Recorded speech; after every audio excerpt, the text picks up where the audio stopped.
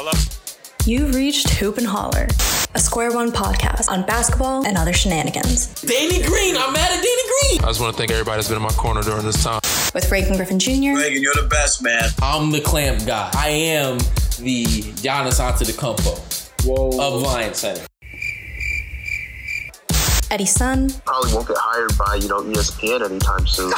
So you don't got that clutch connection. And Julio Martinez. On Giannis and the Bucks, I told you so, I told you so, I told you so. Please clap. It comes from @__KLU2 on Twitter. Bro, the fact that you knew there were 2 underscores before the @__KLU. He knows your Twitter. That means I'm tweeting it too much. But when it boils down, that's what we're here for, is the basketball. Welcome back to another episode of Hoop and Holler. Today is a special day, gentlemen, not just because the NBA season started. Obviously, you had 2 kind of not that interesting games to watch, I guess, when things were all said and done between the Nets and the Warriors and the Lakers and the Clippers. It's not just special because of that, but it's also special because not too long ago, this show hit the 5,000 listens mark, man. 5,000 listens. 5,000 people have clicked on this show and said, not people, but 5,000 times people have clicked on this show and said, let's listen to what Eddie, Julio, and Reagan got to say about NBA, man. That's pretty cool. Yeah, thank you to all the listeners that, tune in, whether it's consistently or every once in a while. We appreciate it all. So, yes, thank you. Bless up. No doubt. Yeah, and I mean, we're not one of those shows that mess with the algorithms. We don't, hire people who to just click this stuff on purpose. So I know all 5,000 are genuine, and to everyone who's contributed to that 5,000, of course, it's much appreciated, and it's only up and more to go from here. Exactly. Now, I will say, while we don't hire people to click, Cam's been putting in work. If y'all remember Cam, if you're fans of the show, if you're real fans of the show, Cam is like a friend of the show that we bring on sometimes, and Cam puts in work. Cam be listening to our stuff, so big shout out to Cam, no doubt. But yeah, like Eddie and Julio said, thank you to all of you out there who tune in consistently, inconsistently.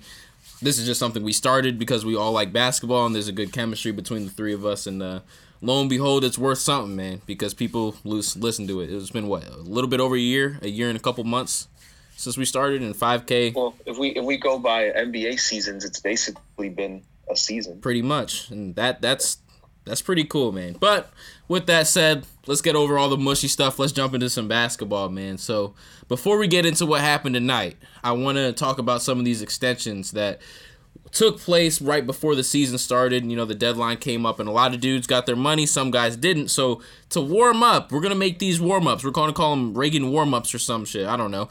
But we're going to warm up by you giving me your brief opinion, whether you thought it was a good deal or a bad deal on behalf of the team, to give these guys their money. And then I have 2 more, whether you think they should have got extended or not. All right, so sound good? Let's do it. All right, for sure. First up, I'm going to give y'all OG Anunoby, 4 years, $72 million. Good or bad? Eddie, I'm going to let you go first. Okay, so, OG's a guy for me that I think he's primed to be like a super role player in the future. Because I think anyone who watches him knows that he's not going to be like a star or anything. But you're talking about 3 and D and like a legit 3 and a legit D. So a player like that, those kind of role players are worth a lot in this NBA. So I think the $72 million he got is really fair, and I think he's ready to break out this season. I think this 4-year $72 million was probably maybe not the best, but I guess the fairest contract of these extensions that I saw this offseason. I really like it for Toronto, locking up one of their young guys for the future, a wing player who can defend, score. He's not a scorer, but he can, he doesn't look lost on the offensive end. It's not like he can only shoot threes. Mm-hmm. So I thought this contract extension was the fairest of them all. Gotcha. to me, it felt like kind of the inverse of what happened with Jeremy Grant, right? On the one side of the spectrum, you have guys who say, you know what, I think I want a bigger role. I think I can do more. Let me go elsewhere. On the other end, you guys, it's like, I'm comfortable in just doing what I do for this team within the context of the Toronto Raptors. Who's to say who's right or wrong? But both guys got their money. I'm inclined to say this is a good deal. Next up, we have Luke Kennard, who played tonight. 4 years, $64 million. How do we feel? I think, for the type of player he is, I think he can. He's not the type of player who's going to be that super six man in the sense that he's going to, drop 25 a game. But he can just do so many different things well. He's a great passer. He's a good scorer, and he's a good shooter, catch and shoot type guy. He's not a very good defender. The only problem I have with Luke Kennard is what everybody has with him. Is his injury proneness. And he's still a young guy. He, hopefully he gets over that injury bug. But other than that, the number is great. The Clippers lock up, again, another young guy for them to move forward with. I think he's going to be very valuable for them, right now and, in the future. No. It's one thing for me where I think the Clippers did well by getting him. I like that fit going forward, but the number's a bit high, but also if you're the Clippers, given, that they already spent most of their money on Paul George and hopefully they can keep Kawhi, you're kind of just at the part where you kind of just give whatever the player reasonably wants. So I don't really like the value there, but, I think it's still a tradable contract if things go weird, and it's fine, I guess. It's one of those things where it's maybe not the most shrewd use of money, but they're an over-the-cap team, so, they have to give that money to someone. It's not a bad player to give it to. No doubt. How do we feel about Jonathan Isaac's 4 year? Why did I type 3 years, $50 million? It's 4 years, $80 million, wasn't it? Yeah. This, of course, I'm not going to say it's egregious, but this is where the contract for me started getting a little bit like I wouldn't give that money. Especially what two injuries has he sustained? ACL, that were pretty serious. Two ACLs, right? Yeah. Yeah. So, the only type of players I'm giving that type of money to, and again, we're not talking about the 2010s when max contract money was like 25 mil. So, I guess I do have to put it a little bit more into perspective. But that's my issue with Jonathan Isaac. I don't believe he's going to be an overwhelming, consistent all-star every single year, in and out. So I just wouldn't give him money to that type of player, especially coming off of 2 ACL surgeries. So I wouldn't have done it. Not at that price. So I know I kind of cemented myself as like the defense hater. And I mean, I love Jonathan Isaac's defensive prospects. Like I do think he's a game-changing defender. When he's healthy, when he's locked in. But at the same time, he just hasn't shown enough development on the other end to really prove that he can do anything really. Like he shows flashes, but he's got to shoot better, he's got to handle better, recognize the game better on the other end. It's just so many things where, if he was healthy, like maybe you can bet on him, but. It's also a question of was another team going to really offer him that kind of money if he hit restricted free agency, given his health issues? And, I don't know. And then if you're the Magic, it feels like they're building their team around a lot of players that are like an 8-seed team at best. So it's kind of confounding to me. Well, you brought up defense, Eddie, and I have to say, initially when I saw it, I was a little bit happy. It warmed my heart to see, because obviously, like you mentioned, Jonathan Isaac's not a guy who anyone is, it's nothing to cry home about offensively, right? But defensively, he has the potential to be one of the 5 to 3 best guys, most game-changing players in the league. So you're getting paid $20 million because of what you're doing on that end of the floor. And I love my defense, so it was cool to see him get that money. In the context of the Magic, though, I'm inclined to agree with you guys. It's like that's a lot of money to dish out to a guy who A, is hurt, and is B, when he hasn't been hurt, he hasn't shown $20 million potential to me. Like that's a pretty penny to give a guy. And, maybe you bet on the upside with him, maybe you don't, but, I'm not sure I would have handed that contract out if I'm the general manager. All right, Derek White, 4 years, $73 million. I did not see the numbers before you told me right now. So how much money is that per year? Let me do some quick It's like math. 18 pretty much. 33. Hey, that's look. I love Derek White, and I've watched him a bunch of times. Watching the Spurs, because the Spurs always have they always draft really well, and they always get these under the radar type players that that people just don't recognize just because they play for the Spurs. And I love Derek White's game. I think his ability to attack, to shoot, to do a bunch of things on the court is it's great, but not at that price. Not when you've shown as an organization that you can draft very, very, very well, especially at that position. When you have a lot of guards that you can not pay $18 million to, or I think guys with maybe a little bit more upside. Is he a great role player? Yes. Is he going to be an all-star? Never. So I just 18's way too high for me. So the one half of me believes that Derek White is like a budding star in waiting. Like, to me, he kind of can follow the Kyle Lowry career trajectory. And I think that's pretty plausible. He's looked really good in flashes when he's gotten the opportunity. But also at the same time, like, these players have to get paid off of, like, a little bit of what have they done, right? And nothing that Derek White has done kind of warrants the $73 million. But if you ask me, would I trust him to kind of fulfill that paycheck? I would.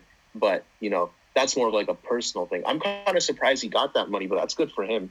He's a good player. He can ball for sure. Definitely seems like San Antonio perhaps understands that just by nature of having guys like LaMarcus Aldridge, like DeMar DeRozan, having so much of a backlog in their backcourt that they've had, perhaps has stifled Derek White a little bit, and they see potential in perhaps that the rest of us haven't seen yet, or at least come to fruition on the NBA court. Last but not least, in terms of the extensions that occurred, Kyle Kuzma, 3 years, $40 million. I know in in the group chat, all of you guys said that it was a decent contract, or I don't know if Reagan commented on it. Yeah, it's a decent contract. It's just so hard for me to give $40 million to a low IQ player. He's a low IQ player. And does he get hot sometimes? Yes. Is he going to be useful to us this season? Yes, because we don't have many wings who are his length who can maybe move as well as he does. But he just doesn't move the needle for me. And maybe I'm biased because of his style of play and his attitude that I see on the court sometimes. Like, he's a glorified hairstylist. And I don't know if I can give $40 million to that You're type greasing of it. player. You're greasing it now. A glorified hairstylist? Like, I get it. We just watched Paul George take this man's lunch for the entirety of this game, but a glorified hairstylist? He's better than that. Eddie, go ahead, man. Go ahead. He can't finish. He can't finish. Like, they're giving $40 million to be like the maybe eighth best player on that team right now, maybe. And what they're really doing it is so if they trade for someone like, let's say, Zach LaVine and his $18 million or whatever number it is that Julio likes to bring up on the show a lot, it becomes a tradable piece. That's fair. Otherwise, it doesn't really make sense. But, keep him as a trade asset, I guess. That's kind of what he's worth to the Lakers now, kind of like every other young star after a few years. Indeed. All right. Now let's move on. Go ahead. Last thing, I thought you were going to bring up Markelle Fultz for sure. Oh, yeah. Why don't we do that? I meant to. Markelle Fultz, bring him up. That's another contract that was my least favorite contract. Really? That's all I'll say. Wait. Really? It's not even that. It's 3 years, $50 million. That's not that expensive. It's exactly what Eddie said. These guys are signing guys to be, eight seeds for the next 8 years. But that wasn't that money, though. I don't feel that way about Markelle, though, because to him, there's still a lot of untapped potential there. Oh, don't say that. Don't say those words to Julio. Security. I'm not giving that man 17 per year. He hasn't shown me that. He has not shown me that. He's only 22, and he's already shown that he's a really solid defender because of his length. An extremely creative dribbler. And he attacks the basket well. okay. And he's like, a good passer. And then obviously it's like he forgot how to shoot, and he's slowly getting it back. But it's like you kind of wonder if there's just more to him, that he's slowly kind of getting all of his things back. Kind of like if you just throw everything all over the place, now he's slowly like collecting everything. And what does that even mean? Yo. First of all, what does that even mean? No, I don't think that's that egregious of a thing to say at all. Like, I don't know. I mean, okay, because go ahead. It's just like, people go through mental blocks with any sport, like whether it's like golf or baseball or whatever. It's like it must have been a mental something that was exacerbated because of some sort of injury, that he forgot how to shoot. And you can see that every season it just looks a little bit better. No, I'm with Eddie on that. I'm not giving that 17 mil, bro. If you can't even have confidence in yourself, you forget how to shoot, my guy. 17. Miss me with that. One day I hope you get to run a team, because you will literally, like, you'll get a guy through his rookie deal, and if he's not an all-star by the time that rookie deal is up, you're like, I'm not paying you more than $10 million, bro. Like, you're gonna have to leave. You're gonna have to leave my building if you ask for more than $10 million. You're not an all-star yet.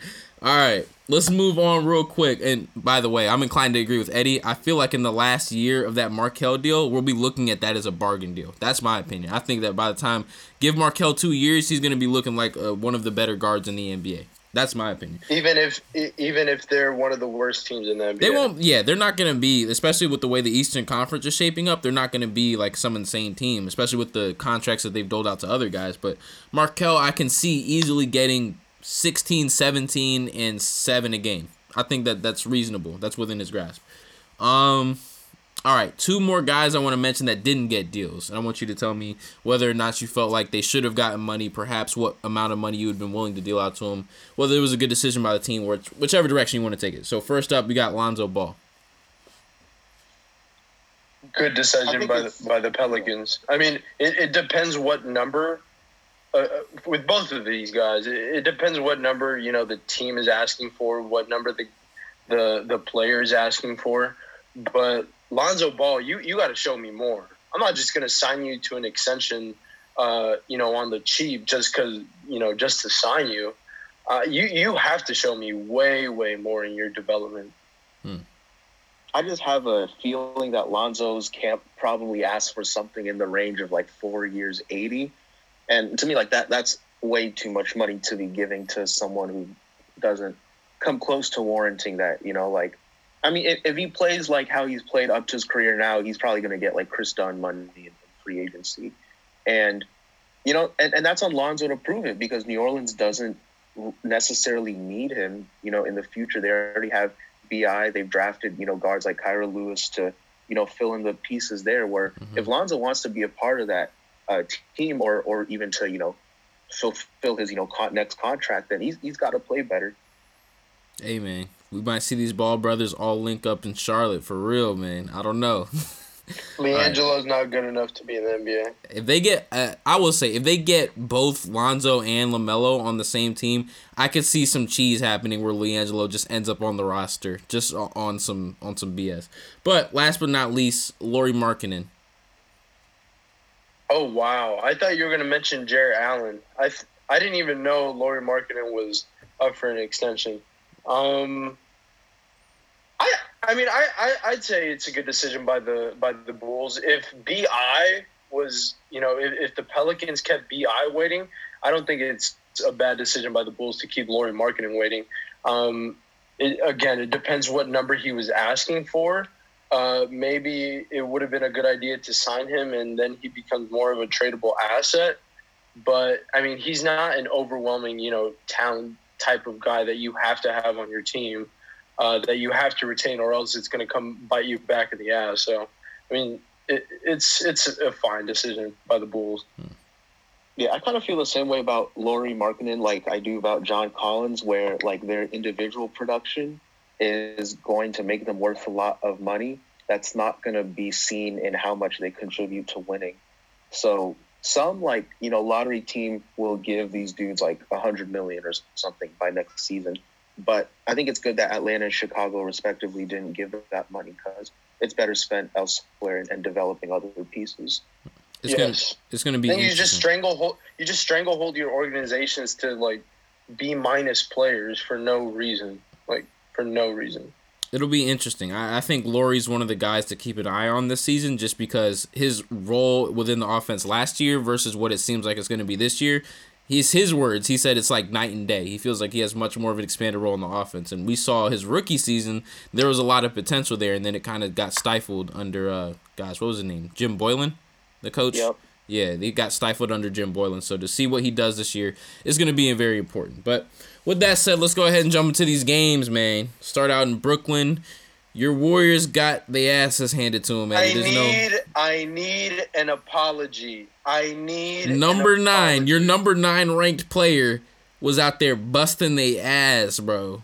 Busting their ass. I mean, no, he looked great, and again, like I'm just happy, to be seeing KD and Steph, and I'm even Kyrie for that matter, look like 100% of themselves, or about as close to 100% as it gets. And by the end of the season, if KD looks like the second best player in the world, like I'll be more than happy. Oh like, I really my will. God, he already looks like the second best player in the world. Yeah, and then Kyrie looked damn good too. Like that whole team. See, I okay. I have a confession to make. So I mean, as everyone knows, I'm a Kyrie stan. I didn't want to jinx it, but when Reagan asked that question on the top 10 episode, who's a guy you can see cracking the top 10 who's not in your top 10 list? That's a guy. That's Kyrie. If he performs like this, and of course, it's dependent on him not getting injured and not effing up, the chemistry of the team, which can very well happen, both of those scenarios. But if he performs like this consistently, which we all know he's capable of doing, I mean, again, like what I told you guys in the group chat, I think he's the second best point guard in the NBA. That's just how I feel about him. So you get these two performing at that level, this team it's insane. It's crazy. But like here's what Brooklyn looked like tonight. It was they looked like the most talented team in the league, and that's true because they're really running like 8-9 deep on that squad. And announcers kept on talking about how 3 of their bench pieces, including Jeff Green, could be starters. Yeah, where the hell was that coming from? Where the hell did Jeff Green start 50% of the teams? Like, the fuck? But Harris and Jarrett Allen could definitely be starters, and Dinwiddie could definitely have a bigger role on other teams. But also, they look like a team that's been waiting to play for more than 500 calendar days. So they came on the court and they played hard, a little sloppy like every team will be. But, with enthusiasm, like Kyrie and KD look super motivated. So, again, it's like I kind of expected this. I kind of came into the game saying the Warriors are going to get their ass kicked like they did last year. But, props to Brooklyn for really showing up and, KD looking like vintage KD and Kyrie looking like himself.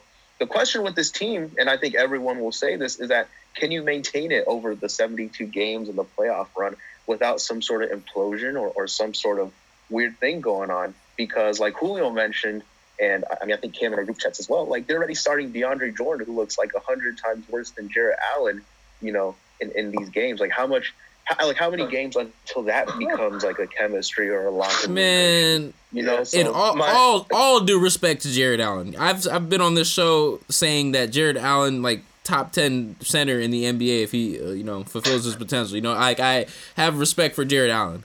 But if I'm if I'm in control of that organization and Jarrett Allen is messing up my chemistry, goodbye. Goodbye. Like, I'm not messing that thing up, bro. You're like the 7th dude on that roster that I need. Not even the 7th dude.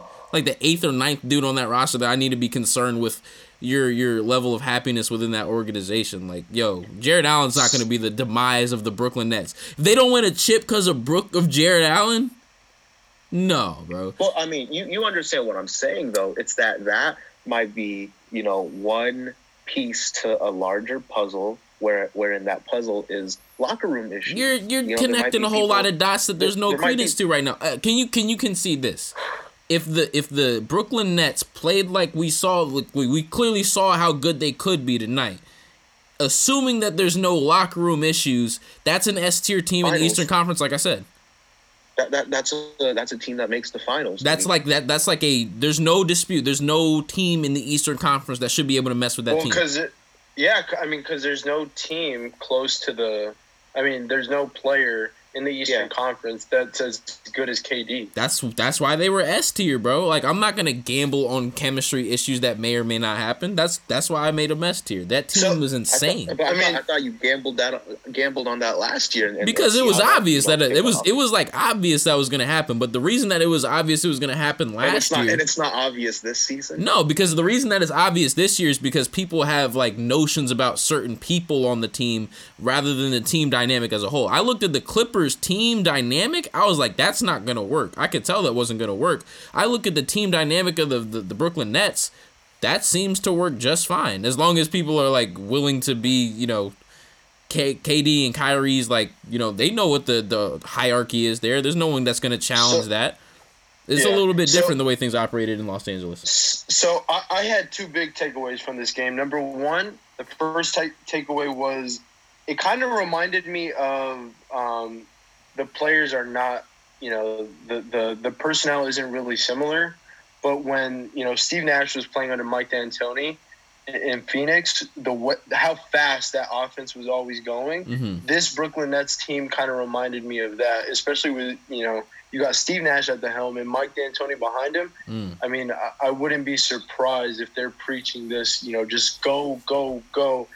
And another little small point on Brooklyn, Karis LeVert, hooping. I mean, you can tell he loves his role.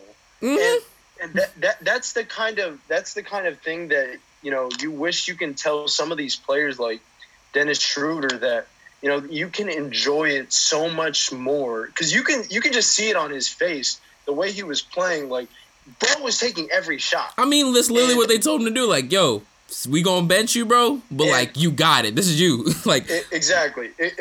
So I wish more guys could kind of, you know, understand that and, you know, see the benefit in doing that because you can get a big ass payday by just hooping on the bench.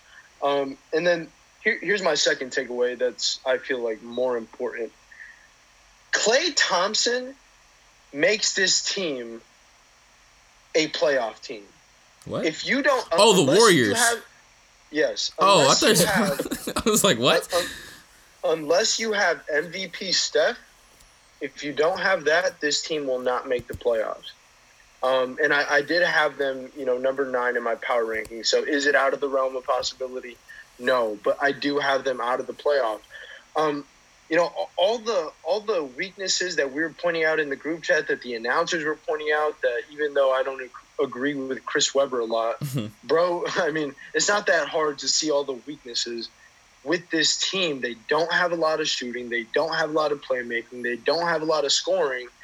And their players just look lost out there. It's a bunch of I'm reluctant to even say average talent on that team around Steph. Again, it's all dependent on Steph. So if Steph is Steph, I mean, it's on him because we know the players around him. We shouldn't be surprised. This team is not good. Now, and you know, I've been saying it from the start. It's not good. Your best player is, other than Steph, of course, is like Kelly Oubre right now. Kelly Oubre had a couple plays that was like got me out my seat a little half bit. The time, you know, he'll give you like 2 highlights in a game, but the rest of the time he looks lost out there, just like waving his hair around, you know, pointing, you know, just doing stupid things. Y'all can't see the Zoom call, but Julio shook his head when he did that, waving his hair.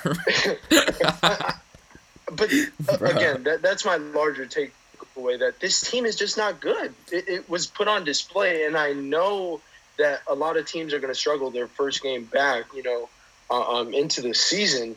But I just believe that this is the consistent Warriors this is the Warriors team that you're going to see consistently throughout the season. It looked rough for Steph out there. It looked like there were times I'm looking at Steph, I'm like, dude, I'm sorry. And like I still believe the reason I had them as like an A-tier team is because I believed in the power of Stephen Curry, and I did think, you know, even if his teammates weren't capable of holding up their end of the bargain, his abilities alone would be enough to carry the team. But that might be a bit of a struggle for the dude, man. Like, you saw, like, so many double teams coming, and the reason why you couldn't double Steph, they did double Steph either way, but he'd make you pay for it because you had Clay right there, and you also had Draymond, who knew what the hell to do with the ball in his hands, and oh shit, there's Kevin Durant, one of the best scorers. Like, you could not double Steph and get away with it, but now, if you're dumping it off to Andrew Wiggins, who looked pretty bad tonight, it's not the same. So Steph is really going to have to figure out how he is going to adjust his game, because even him running off the ball wasn't the same. There were so many times where he was wide open. Like, that's a pass that Draymond Green makes in his sleep. I'm watching it like, yo, make that pass, please. Like, Wiggins, you got to find the corner. Like, it was bad, man. Eddie, I know that was frustrating for you to watch. I mean, here's my thing about Steph. We know, okay, your style of play, Stephen Curry, is one of the most unselfish, by maybe the most unselfish ever by any superstar ever. And it's great. That's a compliment. But when you don't have guys around you, you can't play that same game. I don't care what your coach tell you. You have to, just like you said, you have to adjust your game. You got to be selfish, dog. You got to give me the damn ball, and I'm going to shoot damn near every time. I'd rather have Steph take a bad shot than Eric Pascal, who started in the game, who looked silly out there to me. Just coming off of screens and, shooting, and all these guys look out here looking lost, like lost puppies. So you had to throw that last one in there, bro. I'm happy that your guys' Warriors takes are more nuanced than, most of the Twitterverse and the whatever, that I can't even be mad about it. But here's the thing, because Julio, you mentioned about Steve Nash's coaching, right? Or maybe it was Reagan, I forget who. But Steve Nash did a really good job. I saw some really good sets, the overall, pushing the speed, like some really good stuff. He knows how to, infuse a little bit of creativity into the plays, into the offense, without getting into the talent's way, getting into Kyrie and KD's way. That's what Steve Kerr needs to figure out with this team. The sooner he realizes that not every player is built for the super complicated motion offense, the screening and back cutting and all the timing stuff that he loves to run, like this personnel, I don't think is really built for that. So, the sooner he realizes that, you have to let Steph be Steph, meaning, you have to let him cook on ball, let him run some spread pick and rolls. But at the same time, like also use Steph's ability to relocate off ball and all that. So there's just like too much players running around meaninglessly, like not knowing when to screen, when to dive, when to pop out to the 3-point line. It really needs to get simplified first. And I mean, if I were, Coach Kerr, and I'm not saying I could do his job, but there's some pretty clear takeaways you can get from this game, which is, one, they need to play another shooter next to Steph in the starting lineup. They don't have any. They don't have any. But they do, though. They just play them as the 12th and 13th man off the bench. Damian Lee and Michael Mulder can shoot, and they can, like, legit use their, use a threat as a shot because they know how to relocate. Like, they know how to move around without the ball.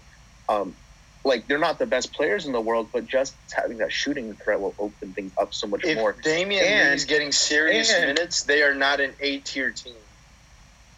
But listen, you're moving Wiggins and Oubre into their natural positions, because I don't know why Oubre is playing the 2. He's not a 2, he's a 3. Wiggins in this league is not a 3, he's a 4.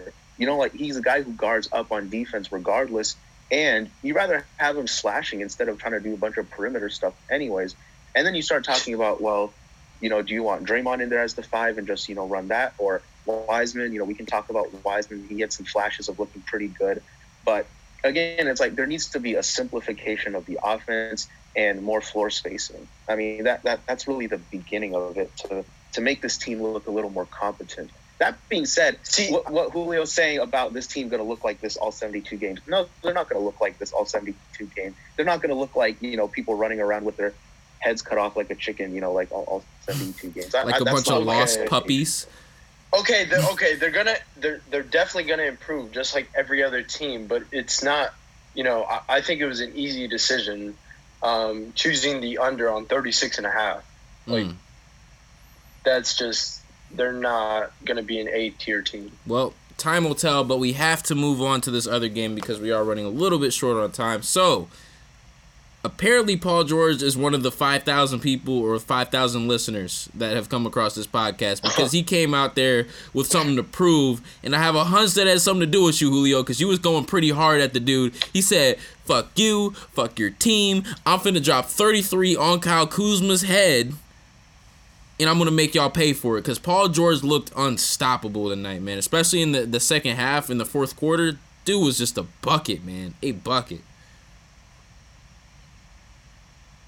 I mean, his play tonight really reminded me of why I fell in love with him as a player and why he became my favorite player at one point in the NBA. Outside of all his BS, commentary, lies, and just straight up just foulness off the court, the stuff that he blabbers out of his mouth. But, I mean, he looked smooth tonight. He looked comfortable. He looked confident. So good for him. I hope, for his sake that he can continue this, in situations that actually matter. This game didn't really have juice to it. But yeah, I mean, good for PG. He just got his payday. So for his sake, I hope he can continue. So we have a lot of conversations about what kind of players, star players, are floor raisers, what kind of player are ceiling raisers.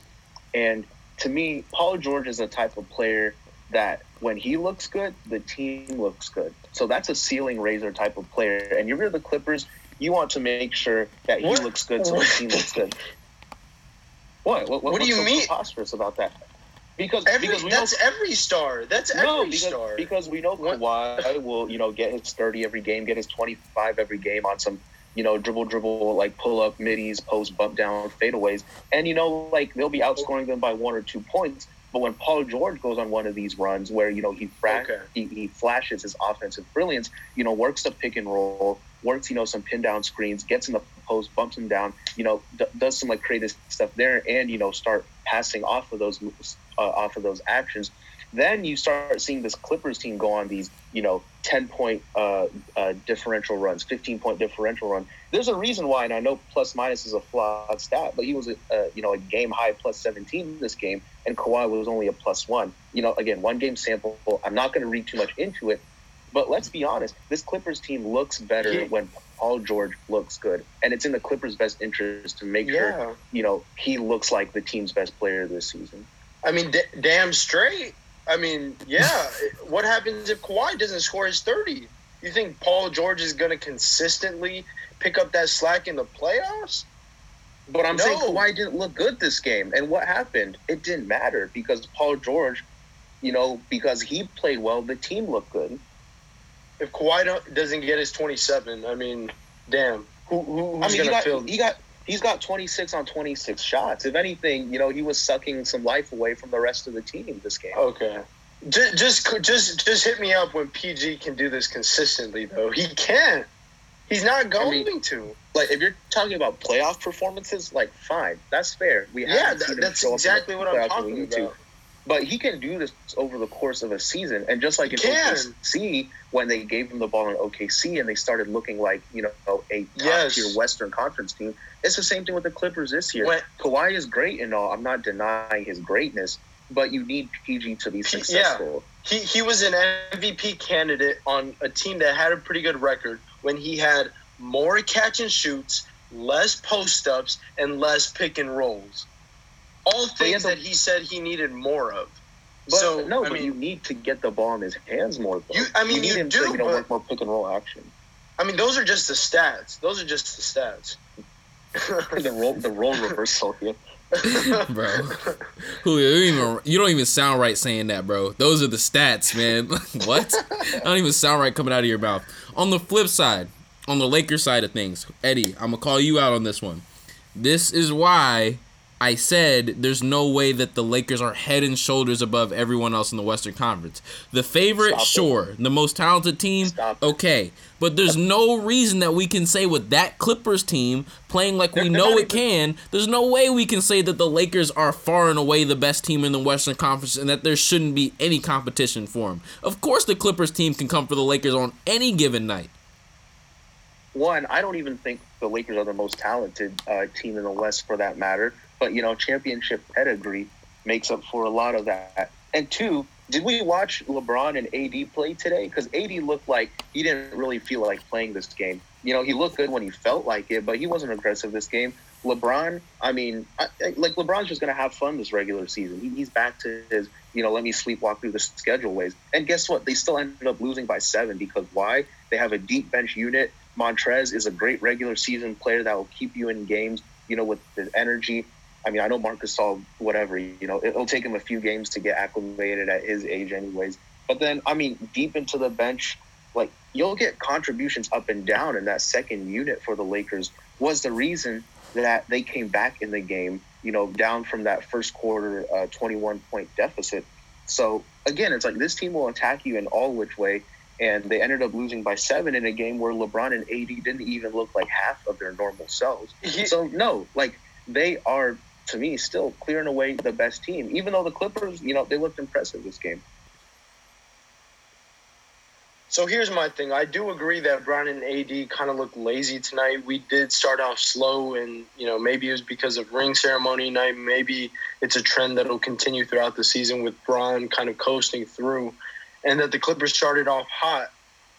But here's the thing why you can't put a big separation between the Lakers and the rest of the league, specifically the Clippers, is that when Paul George is on, I believe that team, just like I said last year, is still – and it does pain me to say this because obviously the Lakers are my favorite team. We just won the championship.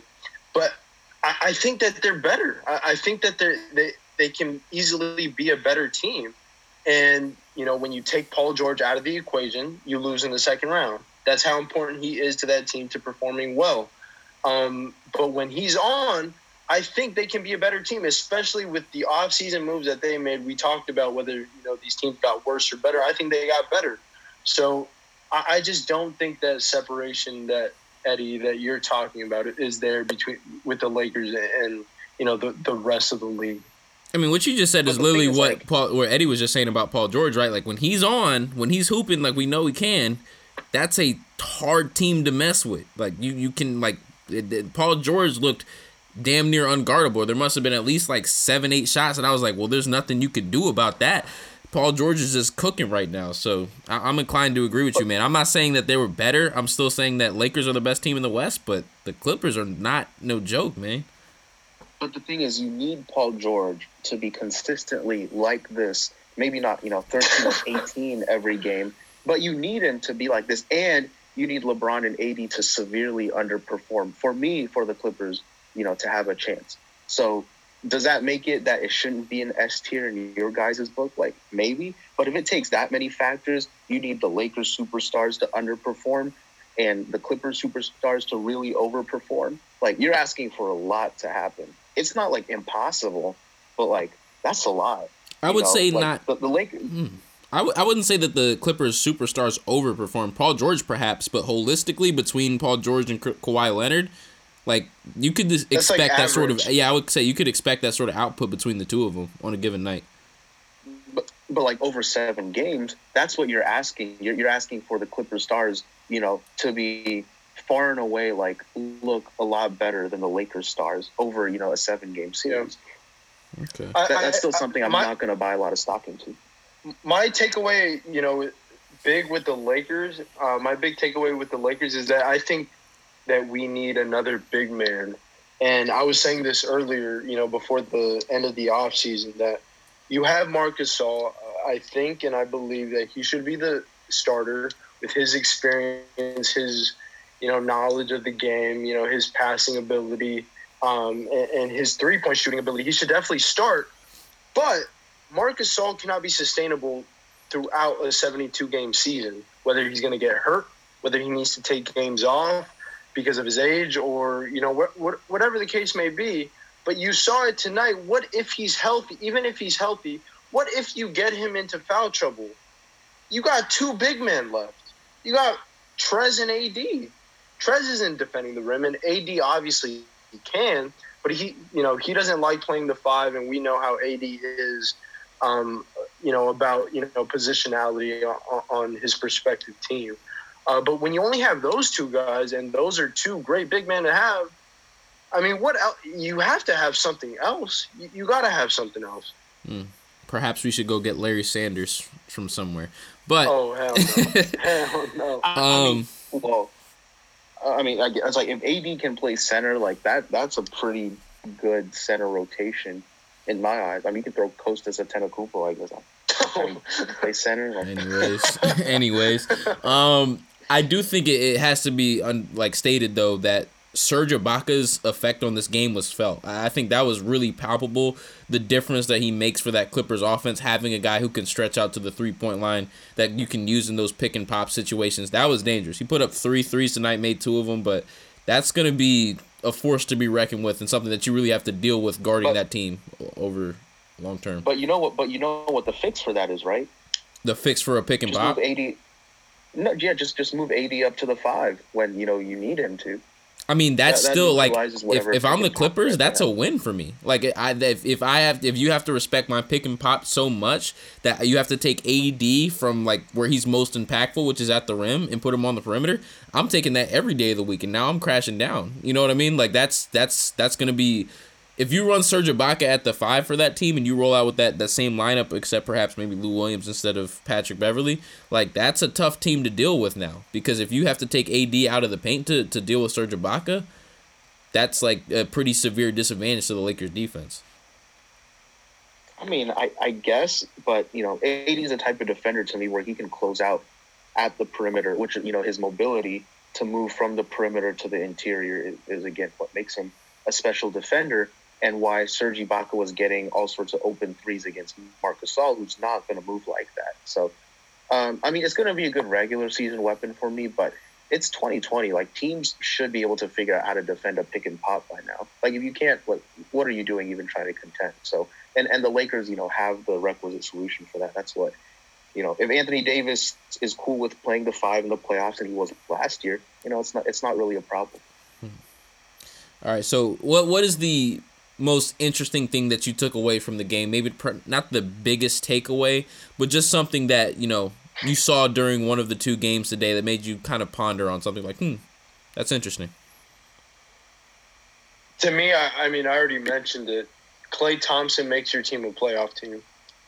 You take him out of the equation, you're a sub-500 team.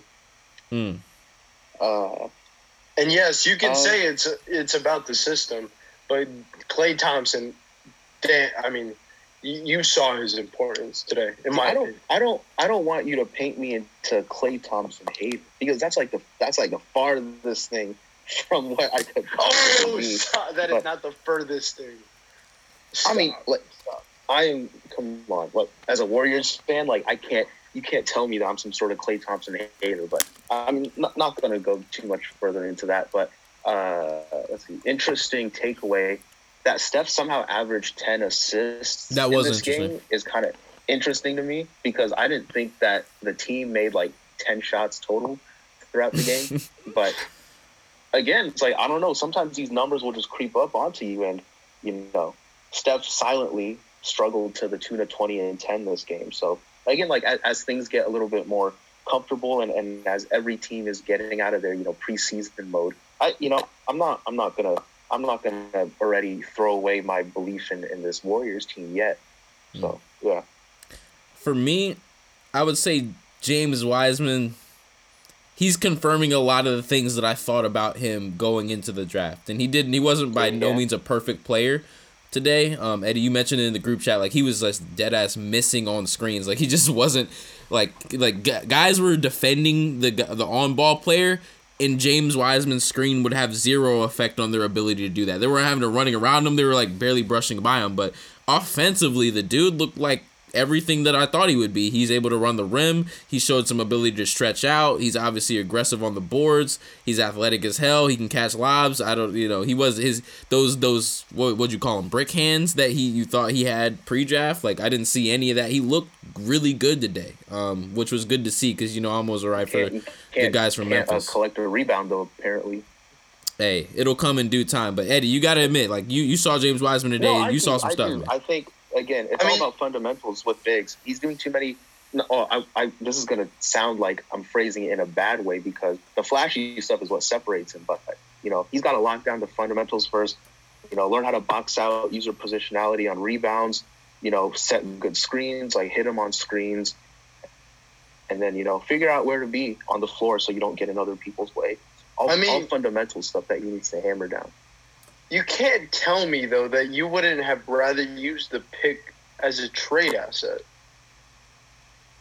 This team is not trying to tank. This team is trying to win games. Like depending on who was available, because I don't know if that many teams wanted James Wiseman like that. No, it wouldn't be James Wiseman. It'd be whoever you'd want at the number 2 pick. Whether it's Melo or, all these other players. I know you're going to mention Bradley Beal, honorary Bradley Beal mention every episode. Every episode, got to get the Bradley would have happened, just honestly. Even if it's not Bradley Beal, a good plan. I still don't think I'd rather have James Wiseman over a proven kind of or player in the league. Well, time will ultimately tell. Before we get out of here, though, I do want to flip one more question to you guys because there is a decent number of games on the slate for tomorrow. Which one are you most excited to see? Shoot, I don't even know.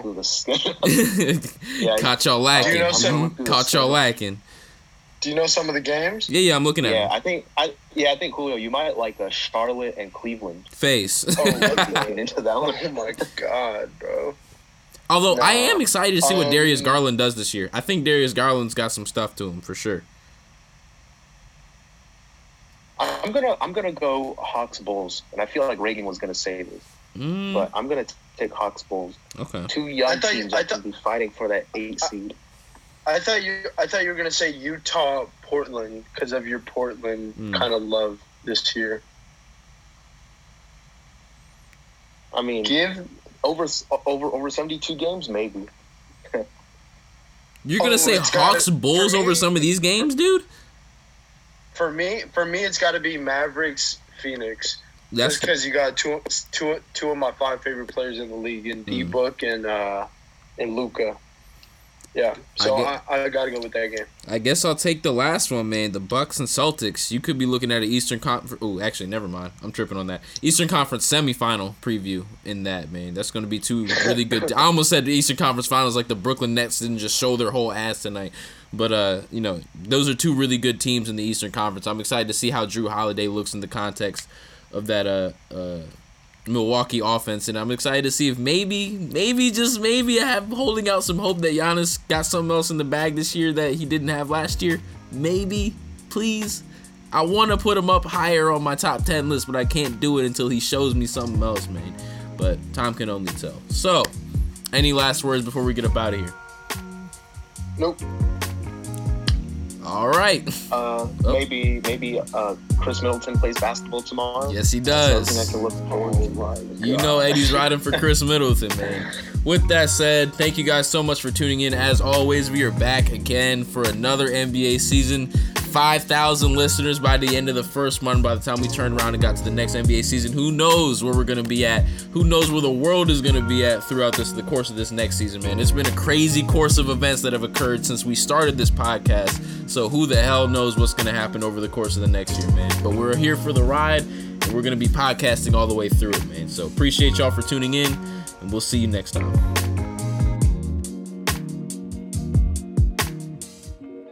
This has been the Hoop and Holler Podcast.